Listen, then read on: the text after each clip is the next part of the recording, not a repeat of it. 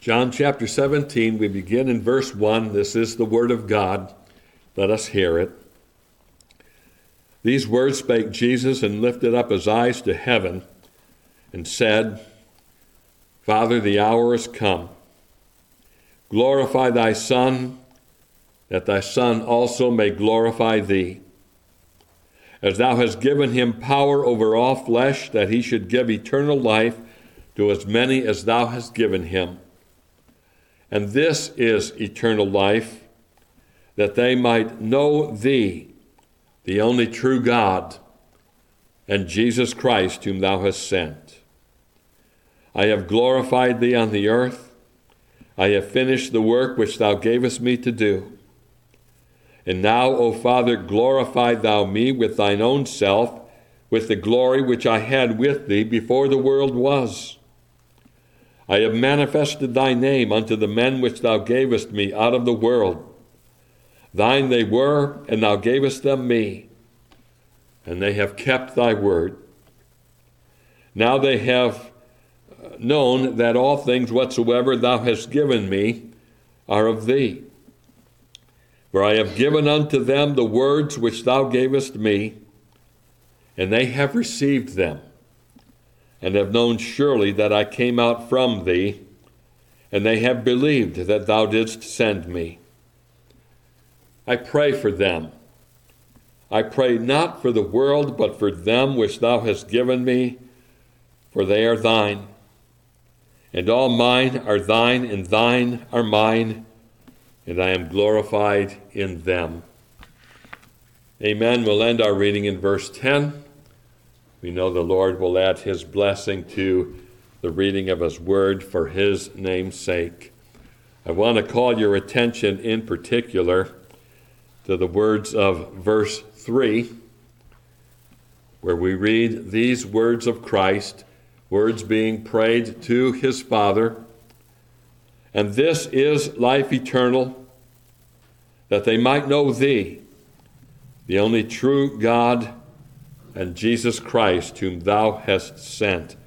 This is life eternal, that they might know thee, the only true God, and Jesus Christ, whom thou hast sent.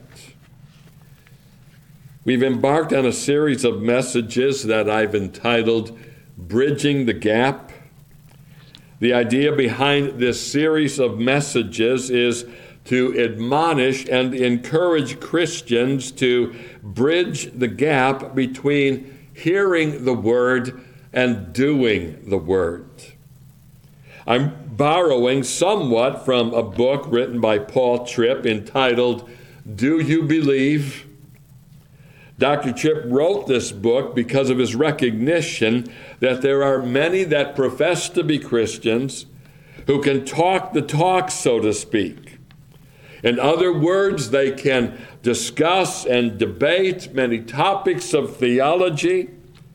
They may appear to be very orthodox in their theology, and they can express their orthodoxy quite impressively. But when it comes to their lives, there is a great gap between what they say and what they do. They fail, in other words, to live their theology. Dr. Tripp cites examples in the introduction of his book, and he's not the only one to do this. He cites examples of those who speak eloquently of the grace of God, but in their lives they're graceless. They can speak of the doctrines of forgiveness, but they themselves are anything but forgiving. I believe this kind of situation is much more widespread than what we might acknowledge. And so it becomes us to make sure that we don't fall into the same category of those that are hearers only, but are not doers of the word. I've been keeping my eye open for verses in Scripture that address the matter of being doers and not hearers only, and I'm somewhat surprised to see that those verses are kind of scattered throughout Scripture. The most well-known of them, I suppose, would be what you find in James chapter 1, verse 22, where the matter is expressed very succinctly and very directly when we're told, "But be ye doers of the word, not hearers only, deceiving your own selves." Oh, deception can take place under the circumstance implied in this verse. When you hear but don't do, the potential is there for self-deception. And the deception pertains to what your status is before God. Christ himself chose to conclude his Sermon on the Mount by emphasizing the same thing. So we read his words in Matthew 7 and verse 24, "Therefore, whosoever heareth these sayings of mine and doeth them, I will liken him unto a wise man which built his house upon a rock, and the rain descended, and the floods came, and the winds blew, and beat upon that house, and it fell not, for it was founded upon a rock. And every one that heareth these sayings of mine, and doeth them not, shall be likened unto a foolish man, which built his house upon the sand. And the rain descended, and the floods came, and the winds blew and beat upon that house, and it fell, and great was the fall of it." That's the way Christ concludes his Sermon on the Mount. Hear what I said and do what I say. And if you'll do that, you can withstand all the winds of trial and tribulation that this world will fling at you. But if you're not so impacted by the words that I've spoken to you and do them not, you're like a foolish man who builds his house on the sand, and of course that house falls. Now, what I want to do over the course of these studies is to follow a pattern that Dr. Tripp gives us in his book, and that pattern is very simple. He deals with 12 different basic doctrines of the faith, and he devotes a chapter, usually a somewhat brief chapter, to expounding the doctrine. And then he devotes a much larger chapter to how the doctrine he's just expounded should play out in the way we live. Okay, so that's pretty simple. We've covered already the first doctrine, which is the doctrine of Scripture. Okay, what do you believe about Scripture? Do you take it to be the verbally inspired and inerrant Word of God? If you do, then your Bible will be your most prized possession. It'll be, in a sense, that pearl of great price that is worth selling everything else to possess. And you'll treat it accordingly by reading it, by studying it, by committing portions of it to memory, and most especially by living by it. Well, today I want to address the next doctrine that Dr. Tripp covers, which is the doctrine of God. Okay, he moves from the doctrine of Scripture to the doctrine of God. I think he says in his introduction that there's no particular order in the way he covers these doctrines. All of them are important, and obviously the doctrine of God is very important. And so if I could state the matter a little bit crudely this morning, it would go like this: how do you do God? Okay, and not just be a hearer only when it comes to God. Perhaps a better way to put the matter would be like this: how do you bridge the gap between knowing about God and actually knowing God? There's the gap. How do you bridge it between knowing about God, and there are many that do, know all about Him, and yet when it comes to knowledge of God, they are woefully ignorant. How do you bridge the gap between knowing about God and actually knowing God? Let's think first of all on the importance of the matter. Okay? In our text this morning, which is in the context of Christ's high priestly prayer, we find in verse 3 what arguably could be called a definition of eternal life. What does eternal life mean? Listen to what Christ says. And this is life eternal. Okay, that kind of sets the stage for what he's going to say next, doesn't it? It sets the stage for a definition, for a description, if you will, of what eternal life is. And this is life eternal, that they might know thee, the only true God, and Jesus Christ, whom thou hast sent. Eternal life is to know God, in other words. And what's in view here is a personal knowledge of God and of Christ. Christ is not speaking about theoretical knowledge merely, but he's speaking of personal knowledge. This is what the Puritans sometimes referred to as an experimental or an experiential knowledge of God. In the King James Study Bible, there is this comment on John 17 and verse 3. It reads like this: Christ confers a spiritual, experiential knowledge of God that involves communion with himself in everlasting life. Okay? In that same study Bible, there's actually an article entitled Experiential Knowledge. Having read it, I must say it's probably more challenging to preachers than it is to everyone else, because he gives 4 different headings in which the preaching of Christ, the experiential preaching of Christ, can be gauged.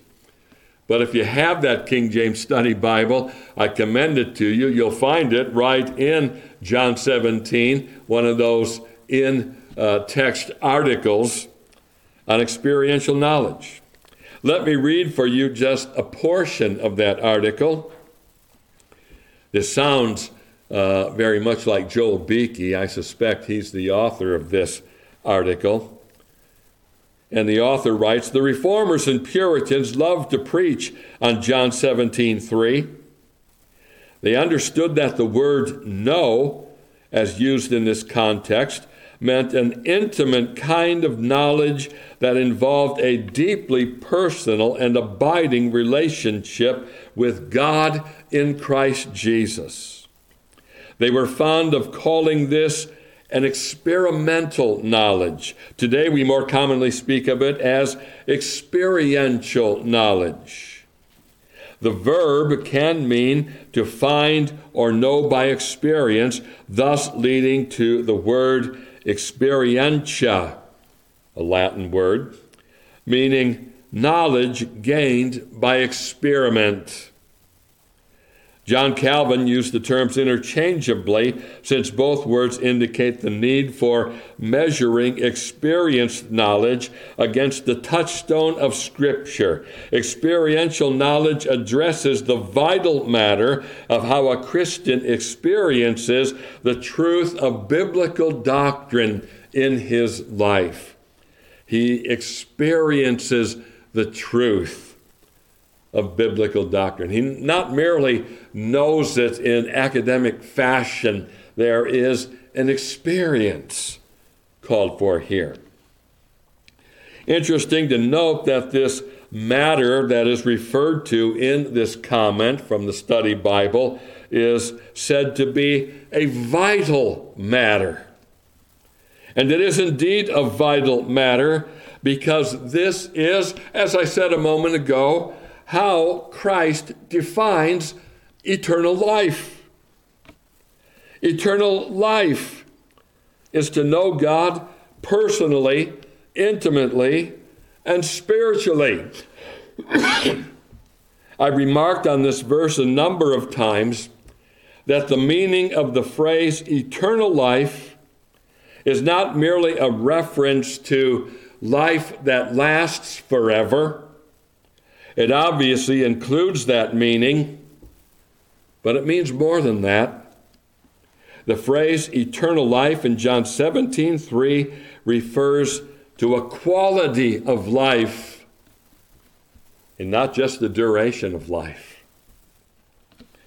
The highest quality of living that a creature of God can know is knowing God and knowing Christ.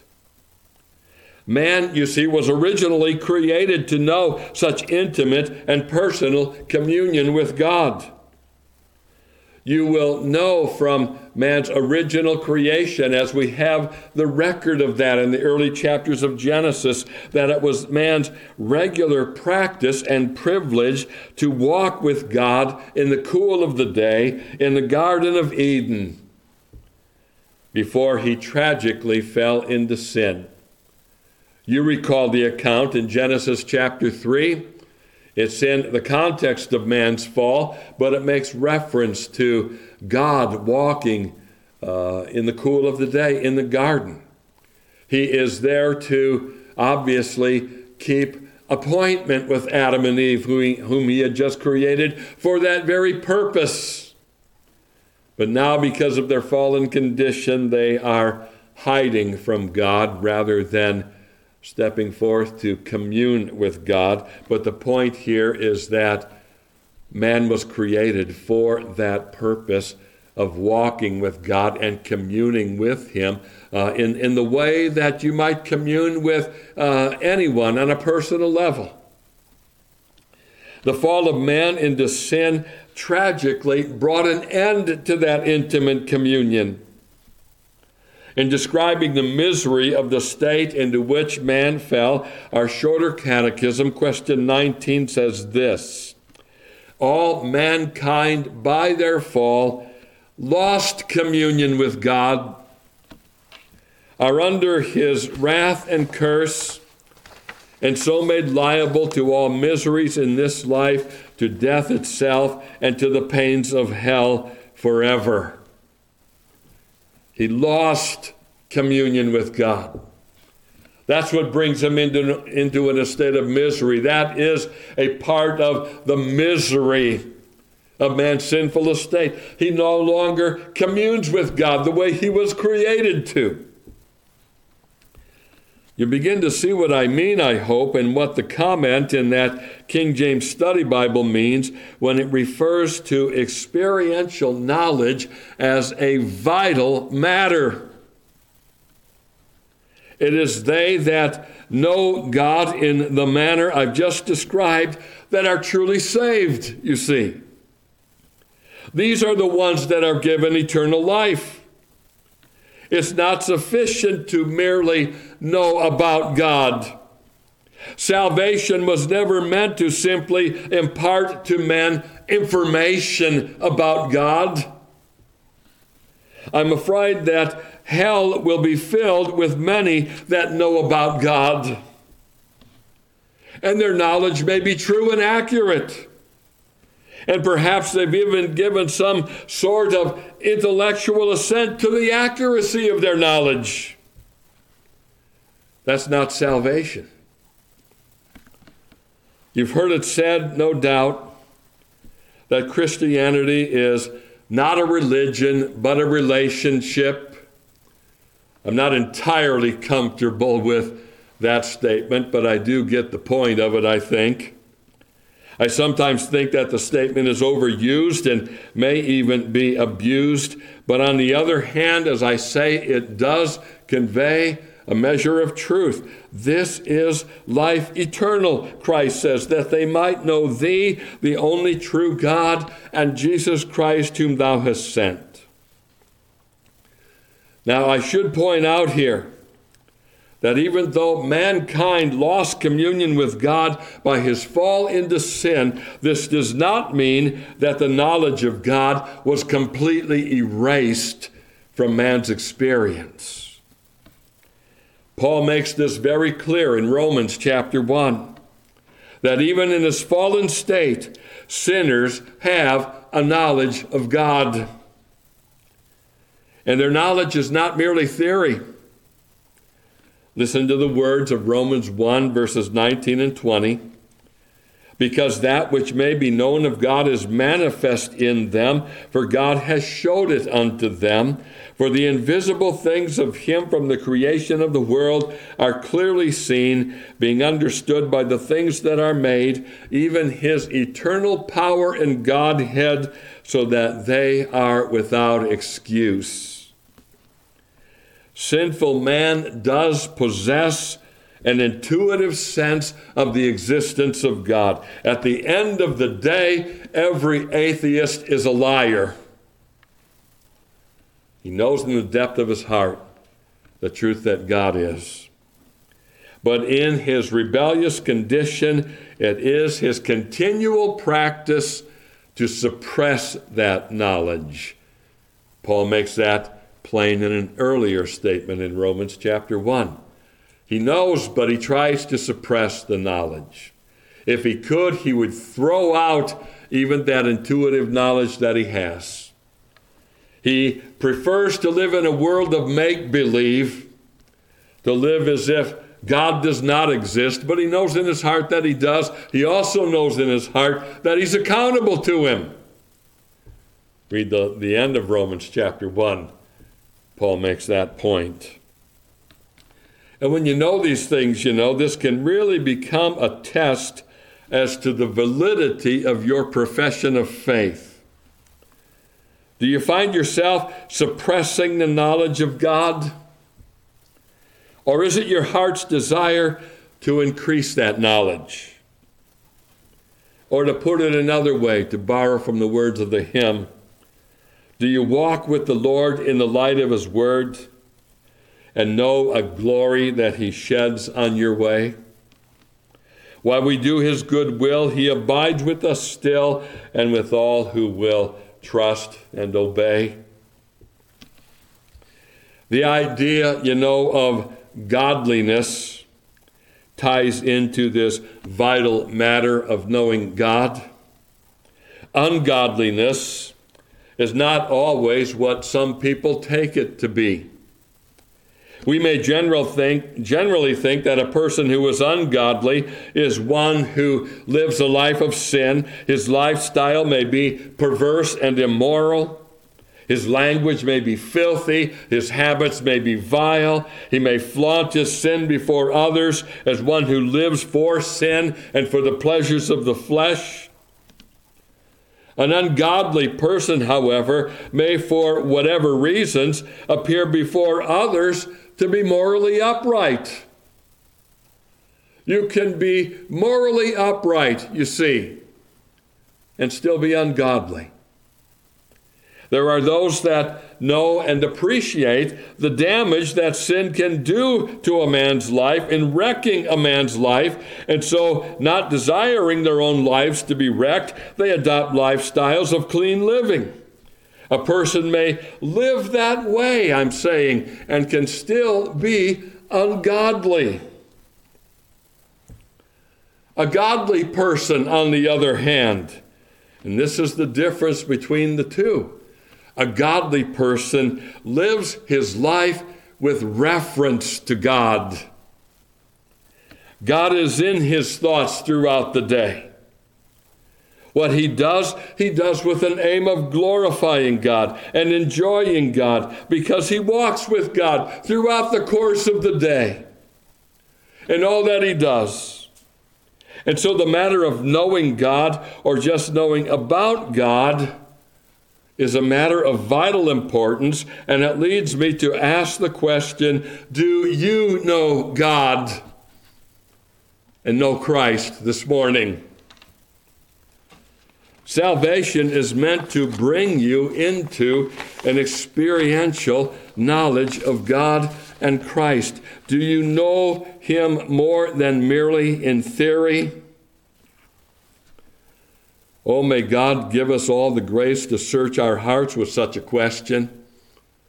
And I'll go a step further. Your willingness to examine your heart in that matter may be evidence of grace in your life. Those that are pretty sure that they don't know God in a personal and intimate way would want to resist the very idea of examining their hearts.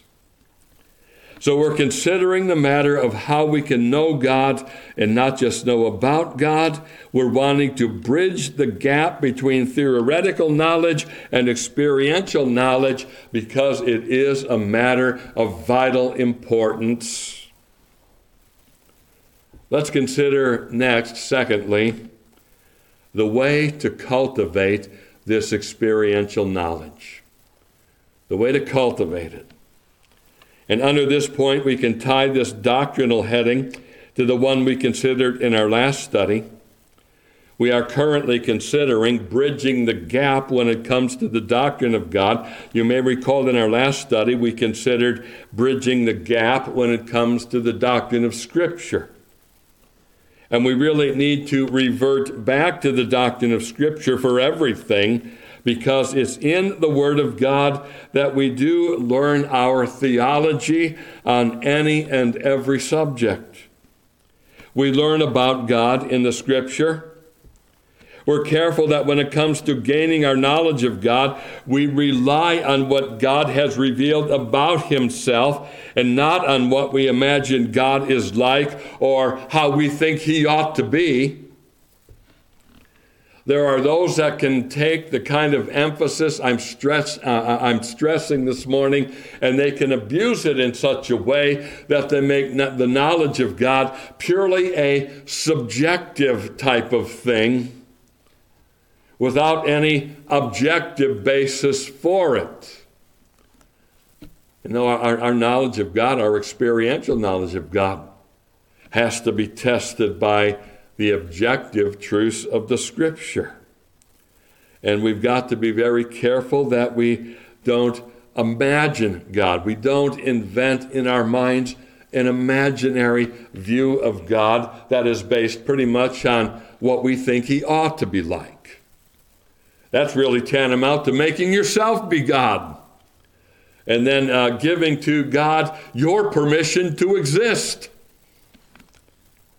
In our scripture reading earlier in the service, we read from Exodus 34, one of the greatest passages from Scripture, in which we find God passing by Moses, shielding him in the cleft of the rock while he passes by and declares his name. So we read in Exodus 34 in verse 6, "And the Lord passed by before him and proclaimed, the Lord God, merciful and gracious, long-suffering and abundant in goodness and truth, keeping mercy for thousands, forgiving iniquity and transgression and sin, and that will by no means clear the guilty, visiting the iniquity of the fathers upon the children and upon the children's children unto the third and to the fourth generation." Oh, I'm quite sure we could spend many Lord's days focusing on this revelation of God. Each word in the verse merits careful consideration as we think on God being merciful and gracious and long-suffering and abundant in goodness and truth. I'd like to point out from this announcement, and I've done this in the past, this announcement of God's name, that He is also just. And His justice is manifested by the fact that He by no means clears the guilty. This part of the proclamation, you see, poses a challenge to our understanding of Him. How can He be merciful and gracious, long-suffering and abundant in goodness and truth, and yet not clear the guilty? Well, we have the advantage of being on the other side of the cross when it comes to this proclamation of God's name. You see, the answer to what is only a seeming dilemma is found in Christ. When Christ died on Calvary's cross, God did not clear the guilty. He judged them. If you're a believer in Christ, you could argue He judged you on that occasion when His Son died in your place. He judged you, He judged me, and He allowed that judgment to fall on His Son, our covenant head and our substitute. This is why Paul can write to the Romans that God is just and the justifier of those that believe in Jesus. Oh, he's been gracious and long-suffering and merciful and loving. He's also been just. None of these attributes that are declared by God are sacrificed to justice, and justice is not sacrificed to them. Our sins have been judged, and so mercy and justice don't conflict with each other, but work in glorious harmony to the salvation of those that believe in Christ. What a glorious proclamation this is of God's name. What I want you to see now, however, from this proclamation of God's name is the immediate impact that it had on Moses. We read in Exodus 34 and verse 8, "And Moses made haste and bowed his head toward the earth and worshiped." This is where the gap is bridged between knowing about God and knowing God. Do you worship God and Christ? Do you find yourself compelled, based on what you know about him as he reveals himself? Does that revelation of God in Scripture compel you to worship God and worship Christ? Do you find yourself compelled to bow before him and proclaim from your heart that Jesus Christ is Lord, to the glory of God the Father? This makes church a very important matter, doesn't it? Church can serve a number of purposes, but its primary purpose, and I don't know that this is stressed enough in many churches, that its primary purpose is that we worship, and that we worship Christ. And if church is being utilized the right way and is approached spiritually and not just routinely or mechanically, then as you're engaged in the worship of God in Christ, you will grow in your experiential knowledge of him. Oh, how it is my prayer this morning that you meet with him, that you're aware of him, that you hear the voice of his Spirit speaking through his word to your heart, and you are drawn to him and find yourself compelled and grateful and joyful to be able to offer to him praise and thanksgiving and worship. And especially as the word of God is preached, will you grow in grace and in your knowledge of him? In the days that preceded the Reformation, it would be accurate, I believe, to say that the knowledge of God and Christ was practically non-existent. The entire worship service during the Dark Ages was conducted in Latin, and if you didn't know Latin, and most people didn't, then you wouldn't know what was even being said. Maybe that was more of a mercy. You might not want to know what was being said, especially as it contradicted and even blasphemed God's name. In those days, worshipers were mere spectators more than they were participators in worship. And there was a certain aura about the whole thing. The majestic cathedrals and the priest's voice echoing in the echo chamber. Oh, it all was very effective in creating an effect, an impact, I suppose. But when the Reformation came, there was an emphasis placed on the preaching of God's word once again. And it was and is through the preaching of God's word that God is manifested to his people. I love the way this is stated in the opening verses of Titus. Listen to these words from Titus chapter 1, beginning in verse 1.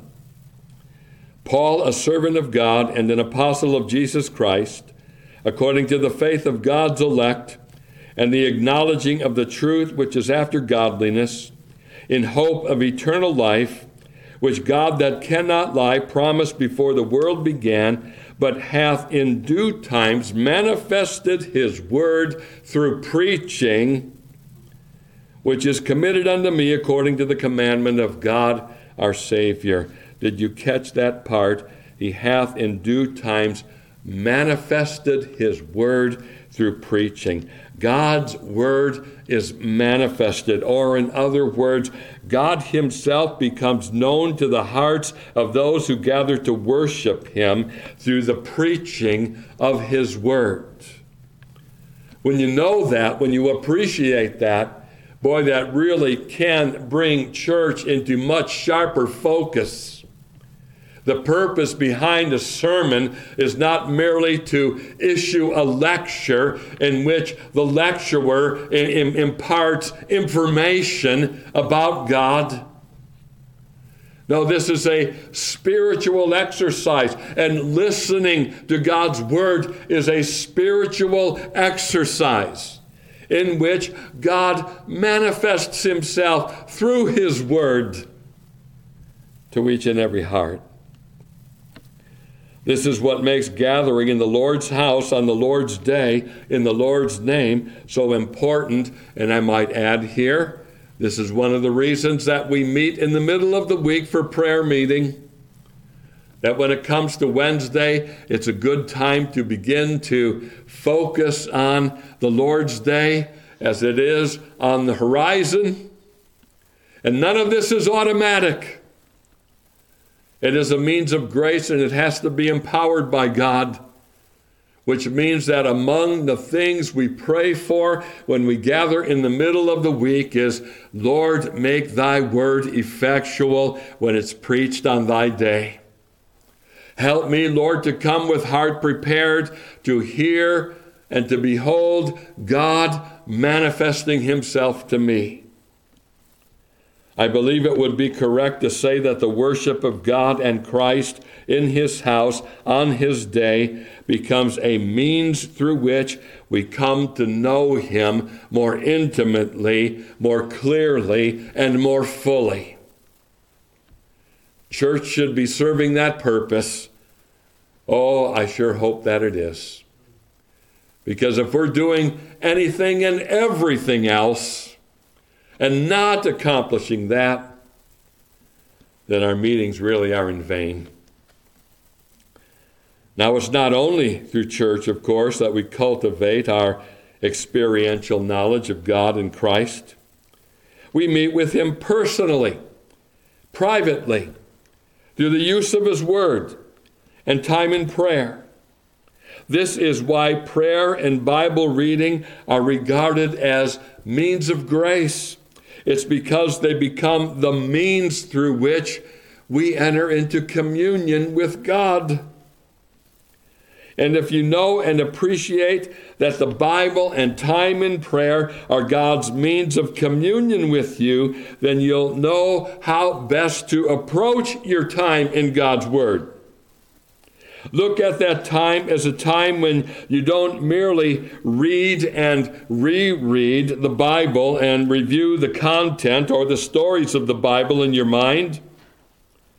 Look at those times of Bible reading and prayer as times when you seek Christ and you enter into fellowship with him. It's a spiritual exercise, not merely an academic one. The Bible, you see, as well as time in prayer and time in worship, whether it be private worship or family worship or corporate worship in the church, these things are all means to an end, the end being that you enter into the presence of Christ and you experience him. You enter into communion, which is a word that simply means fellowship with him. So how do you bridge the gap between knowing about God and actually knowing him? You bridge the gap by utilizing the means that God has provided for bridging the gap. You bridge the gap by time in church, engaged in worship, as well as time in God's Word privately, as a family, in prayer, on a daily basis, could I say? I very strongly believe that when Christ taught us to pray, give us this day our daily bread, he had more in mind than just our material provision. I have no problem saying, yes, that comes under that petition, but I think there's more to it than just our material provision. Lord, give me my spiritual provision today. Give me my portion in Christ today. After all, he is the bread of life. Give me my portion in him today. Let me commune with thee today, dear Lord. Now let me mention one more thing in connection with bridging the gap between knowing about God and knowing God. I would conclude this morning, thirdly, with a word of caution. A word of caution. Lest I be too discouraging to anyone here this morning, it would be very easy to say, "Oh, preacher, I hear what you're saying this morning. And based on the way you've laid it out, it makes me wonder if I know God at all." That's not a bad way for you to think, by the way. But the thing that I want you to keep in mind is that we do, as Paul writes in 1 Corinthians 13, we do see through a glass darkly.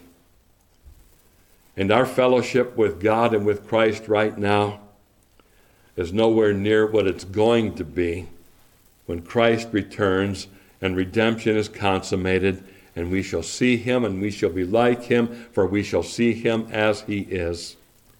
We see through a glass darkly, which means that there is a strain involved when it comes to our knowledge of God.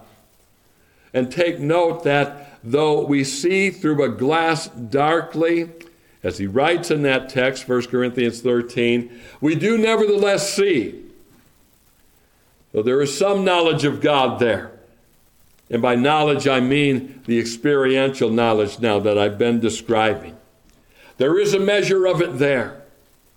Yeah, it may not exist to the degree that you would want it to. You know what? That will never be the case. You will never have so much of God that you say, I've arrived. This is it. I know him comprehensively in my experience as well as in theory. Now, I'm reminded of the Apostle Paul himself in Philippians chapter 3. Let me read some familiar verses, no doubt, that pose to us the challenge of knowing God. Paul writes, Philippians 3 and verse 8, "Yea, doubtless, and I count all things but loss for the excellency of the knowledge of Christ Jesus my Lord."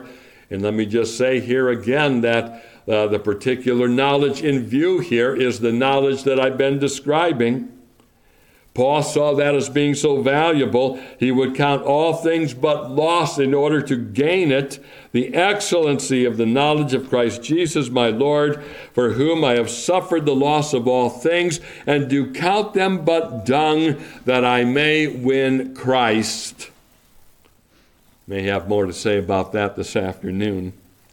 And be found in him, not having mine own righteousness, which is of the law, but that which is through the faith of Christ, the righteousness which is of God by faith. And then listen to verse 10 now, to this longing expression that Paul sets forth, that I may know him, and the power of his resurrection, and the fellowship of his sufferings, being made conformable unto his death, if by any means I might attain unto the resurrection of the dead, not as though I had already attained, either were already perfect, but I follow after, if that I may apprehend that for which also I am apprehended of Christ Jesus. Brethren, I count not myself to have apprehended, but this one thing I do, forgetting those things which are behind and reaching forth unto those things which are before, I press toward the mark for the prize of the high calling of God in Christ Jesus. I don't think it would be an exaggeration to say that nobody knew Christ as fully and as intimately as the Apostle Paul knew him. Having met with him on the Damascus Road when he caught that revelation of blinding glory, having entered into communion with him when he's called apart for some 3-year period in preparation for what would be his ministry to the Gentiles. Oh, he knew him. He knew Christ, and he knew him well. But the thing I want to impress upon you now is that he wasn't satisfied with the degree to which he knew him. He knew that there was so much more of Christ that could be known, that could be experienced. And this is why I caution you with this word. Don't ever think that you've arrived, and don't ever be satisfied or complacent with the level at which you find yourself in the knowledge of God in Christ. You can know more, and you should know more. And so let's assure ourselves and admonish ourselves to be constantly applying ourselves to pursuing the knowledge of God and Christ. Peter exhorts us in the very end of his second epistle to grow in grace and in the knowledge of Jesus Christ. That's how we bridge the gap between knowing about God and actually knowing God. Oh, may we be enabled in the power of his Spirit with the use of his word to do just that. Let's close then in prayer. Let's all pray. O Lord, as we bow in thy presence, we thank thee for the power of the gospel. We thank thee, Lord, that we have regained a lost privilege through the gospel of knowing Christ, walking with him in the light of his word, entering into communion with him. Lord, help us to establish and maintain daily communion with the Savior that we know and love. And may it please thee, O Lord, to lighten that darkened glass somewhat for us, that we might behold thee in thy glory to an even greater degree. Help us, O Lord, to approach church the right way with that aim in mind. Help us to approach our Bible study and time in the Word with that aim in mind of entering more fully and more intimately into the relationship that we thankfully have with God through Christ. We pray these things in Jesus' name. Amen.